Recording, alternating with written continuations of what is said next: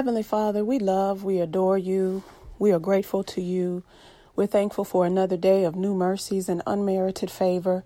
We're grateful, God, that we have strength and health, that we're able to move about because it is in you that we live, move, and have our being. And so we thank you, God. We dare not take for granted a day that you wake us up and allow us yet again to make good on what you've given us to be responsible for.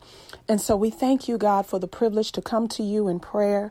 We thank you that you died for us. We thank you, God, that you came and saved us when we were enemies to you. And we just thank you, God, for having us on the forefront of your mind, always concerned about us, always making intercession for us. And so, God, we just lift up thanksgiving as we come into your presence for prayer. We know, God, that you're actively listening. We believe by faith that you hear our prayers and that you're moving on our behalf. And we know, God, that just because you may be silent in our life or just because we have not seen you move, we know that you are moving.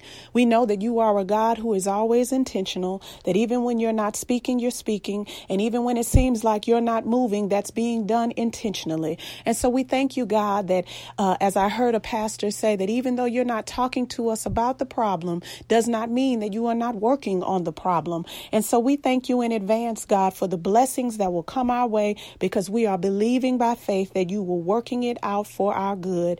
This prayer today, God, we're lifting up for those who have been tarrying, those who have been waiting, those who have been searching, those who feel like, God, they want to give up. This prayer is for those people, young or old, new to the faith, been in the faith for a while. I have been encouraged in my heart to lift up prayers of hope in the name of Jesus. For we know, God, that the vision is for an appointed time. You don't reveal to us when the appointed time is coming. You just say that there is an appointed time. And God, we know that we can trust your word because you always come through. And miraculously, when you come through, God, it's always on time. It's always good. And oftentimes it exceeds our needs and our expectations. And so, God, I just want to pray for those who feel hopeless, who feel like it'll never happen, who feel like you're never going to move in their favor, God. I pray right now that you would give us the hope that we need, that you would help us to run this race with endurance and with wisdom and with discernment. God, keep our eyes focused on you. We're focused on a lot of other things, God, that are set up to discourage us, that are set up to get us to compare where we are with where someone else is. But God, I know that you formed us in our mother's womb before we were in our mother's womb, and you knew us, and there was intention and there was purpose and there were gifts. And so, God, I pray that we stay the course. I pray that we remain prayerful and that we remain hopeful. And as we wait on you to bring the vision to pass, God, that we remain productive, that we remain wise, that we do good works, that we are actively being the light, that we are actively being the salt in the mighty name of Jesus. For we know, God, that the vision is for an appointed time. And though it delay, though it hesitate, we're going to wait on it. We're going to wait on it because, God, we know that you are not a man that you should lie, nor the son of man that you would need to repent. And so if you said it's coming, it's coming. If you said it's going to happen, it will happen, but it's on your time. And so, God, I pray that we not lose heart. I pray, God, that we not be discouraged, that we not focus so much on what it is that we're asking you for, that we totally lose sight of how big you are, how mighty you are, and how grand you are, God, that after we've prayed, after we fast, we begin to believe the word of God yet again. We believe to stand on the word of God yet again. We believe to pray the word of God yet again. That after we've prayed, after we fast, after we've listened to the word of God, that our faith would be expanded, that our love for you would be expanded, that our willingness, God, to stay the course and wait for the vision to come to pass would be increased in the name of Jesus. We pray, God, that you open doors of favor that no man can close. We pray, God, that you close doors of frustration and worry and wickedness that no man can open. We ask you now, God, that you would let our gifts make room for us and put us before great men. But also, God, we pray that you give us the character that we need to be before great men, because with great opportunities come great temptations. And so we pray now, God, that while we wait on you, shape and mold our character.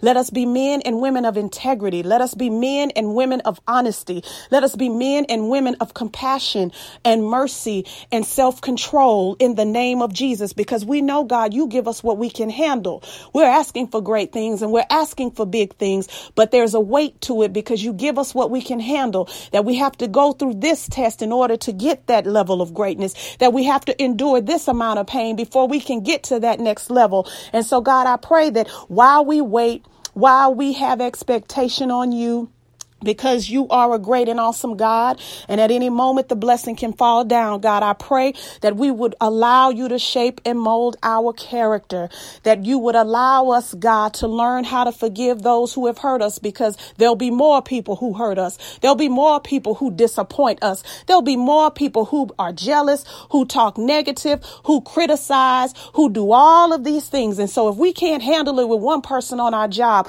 we're certainly not going to be able to handle it owning a company and becoming public, and maybe even being in the financial district of Wall Street, and people criticizing our company or our business or our hotels or our services or our church. And so, God, I pray that you would shape and mold our character. Give us courage, God, to come to you in prayer and ask you, who are we? Is what I'm doing effective?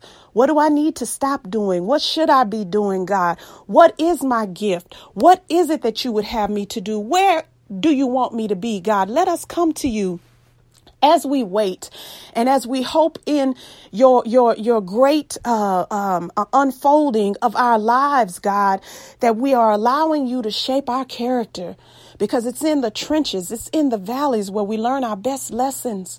It's in the wait where we learn how to pray, where we learn how to be hopeful, where we train our minds, where we train our spirit to keep our eyes on you. It's in the training process, God, that our endurance is increased, that our willingness to forgive is increased, that our understanding and our maturity in this Christian life is increased. And so, God, I pray that as we wait for the vision, whatever the vision is, whether it be a vision for a church, the vision for our family, the vision for being married or single, or starting a business, writing a book, doing something grand like starting a record label or a television company, or becoming an awesome athlete, whatever the vision is, God, and we're waiting and we're working and we're training and we're praying, God, build our character, because we'll need character to sustain us.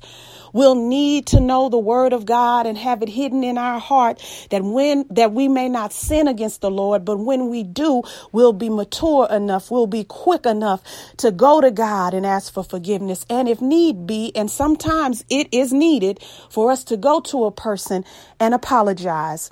I pray, God, that you give us the character to allow you to have your vengeance, because we have been hurt. We have been disappointed. And many of us say we're over it, but we're not. We're avoiding that person, or we're avoiding the family. We don't come around. We don't talk. We don't check in. We don't call, because we're holding on to a spirit of offense. And we're allowing the enemy to manipulate our minds and our emotions, because once we're offended, he comes in like a flood, and he gives us all types of thoughts to confuse us and to discourage us and to make us think that it was bigger than what it was, that they're going to do it again, and all of the other things that he lies to us. But we know that he is a liar. He is a deceiver. There is no truth in him. And God, you are never a God. Never in the scriptures do you encourage us to hold on to unforgiveness, to repay. You said vengeance is yours. You will repay. And so, God, we pray that as you repay our enemies, we pray unto repentance.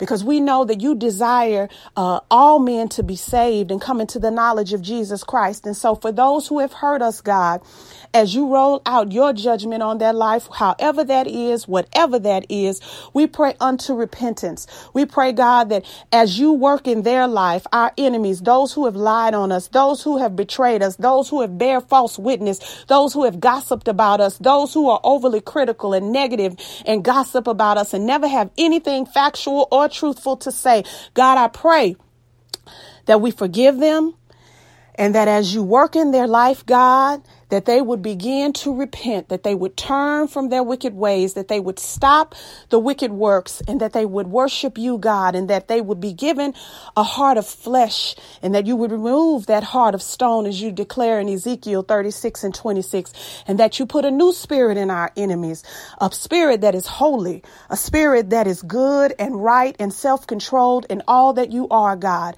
But give us courage to let things go. That while we're waiting on you to come to pass, God, the vision to come to pass, the promises to come to pass, God, while we're expecting miracles, while we're expecting for change, God, open our eyes, make our ears sensitive to what you're saying to us, make our hearts receptive of what you're doing in us. Let us not always be walking around laying blame and pointing fingers, but God, give us courage to come to you and to seek you and to say, God, what can I do different? How can I be a better reflection of you? How can I worship you better? How can I pray better? How can I learn more of who you are, God? Because we need change, and we know that we can only be who our heart says we can be. We don't change because we lose weight. We don't change because we get married. We don't change because we have 2 million followers. We change because there's a change in our heart. And we know that Jesus Christ is the great physician, that there is no microscope created that can see the soul, that can see the intentions of the heart. And so, God, we need the great physician, which is Jesus Christ. We need our wonderful counselor. We need our Redeemer to enter into our hearts and to move away and break away the hardness of the heart, the resentment of the heart, the bitterness of the heart, the frustration of the heart. Whatever it is, God, we ask you now, touch our hearts and give us the courage we need, God, to wait and to run this race with endurance, so that when the vision comes, when it is fulfilled, we have godly character to sustain us as you bless our life. It's in Jesus' name we pray. Amen.